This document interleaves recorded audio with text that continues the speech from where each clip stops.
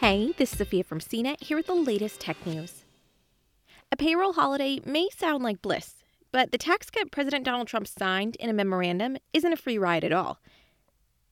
It's a deferral of payroll taxes for a number of months, theoretically giving some Americans more money in every paycheck for a limited time. A payroll tax cut has long been on Trump's personal wish list as a form of coronavirus aid, alongside a second stimulus check, enhanced unemployment benefits, and eviction relief. The president's unilateral directive on payroll tax wasn't part of the Senate's HEALS Act proposal for the stimulus package and isn't a key consideration in the stimulus bill debates between the White House and Democratic negotiators. Here are the details you really need to know about the payroll tax cut, including how long it lasts and if you'll have to pay back the tax you owe in 2020 or 2021. First, what is the payroll tax and how is it used? A payroll tax is a tax on both an employer and employee that contributes to a federal program such as Medicare or Social Security. In the case of Trump's executive action, it's referring to the Social Security tax that is taken from an employee's paycheck and also paid by the employer. The way Social Security tax works is that about 6% is deducted from an employee's paycheck. That same amount is also required to be paid by the employer, making it a total of about 12% sent to the IRS. A payroll tax cut would mean that employees and employers would be exempt from paying this tax during a set holiday period, potentially making your paycheck a bit larger. Though there's a catch. Paychecks typically show the amount withheld for Social Security, which equals exactly 6.2%. For example, an eligible worker making $938 every 2 weeks will take home a paycheck worth $1,000, or $62 more than usual. So who's eligible for the payroll tax holiday?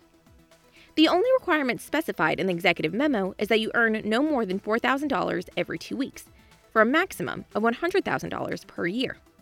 People who earn more than that will not be able to participate in the payroll tax holiday, though it's unclear how Trump's payroll tax deferment would affect self-employed workers and contractors who typically pay their Social Security taxes with their income taxes.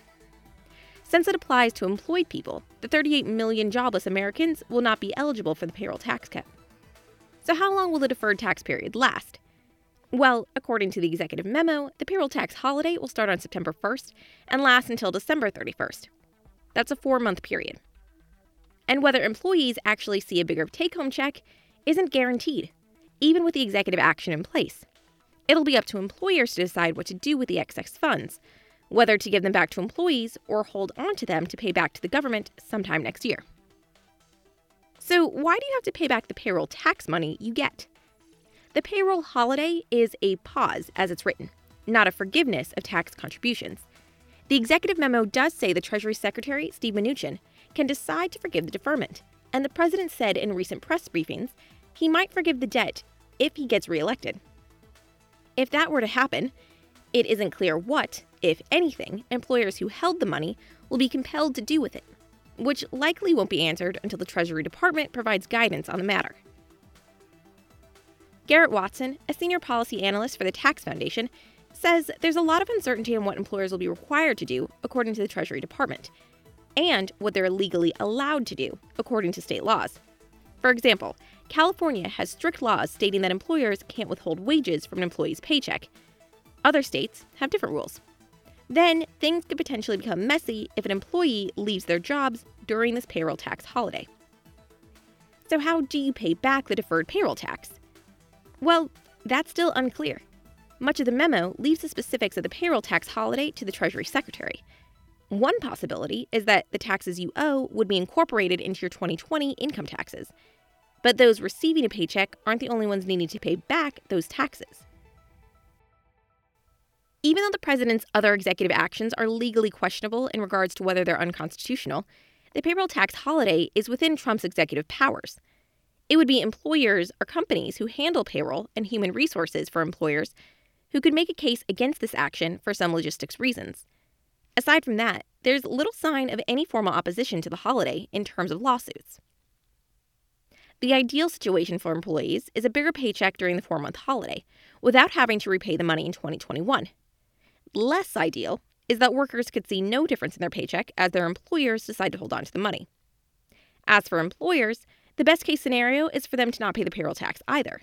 Some could also make additional funds by holding onto the employee's wages in an escrow account that can accrue interest. At worst, employers will have a large tax bill in 2021. So how could the holiday impact Social Security funding?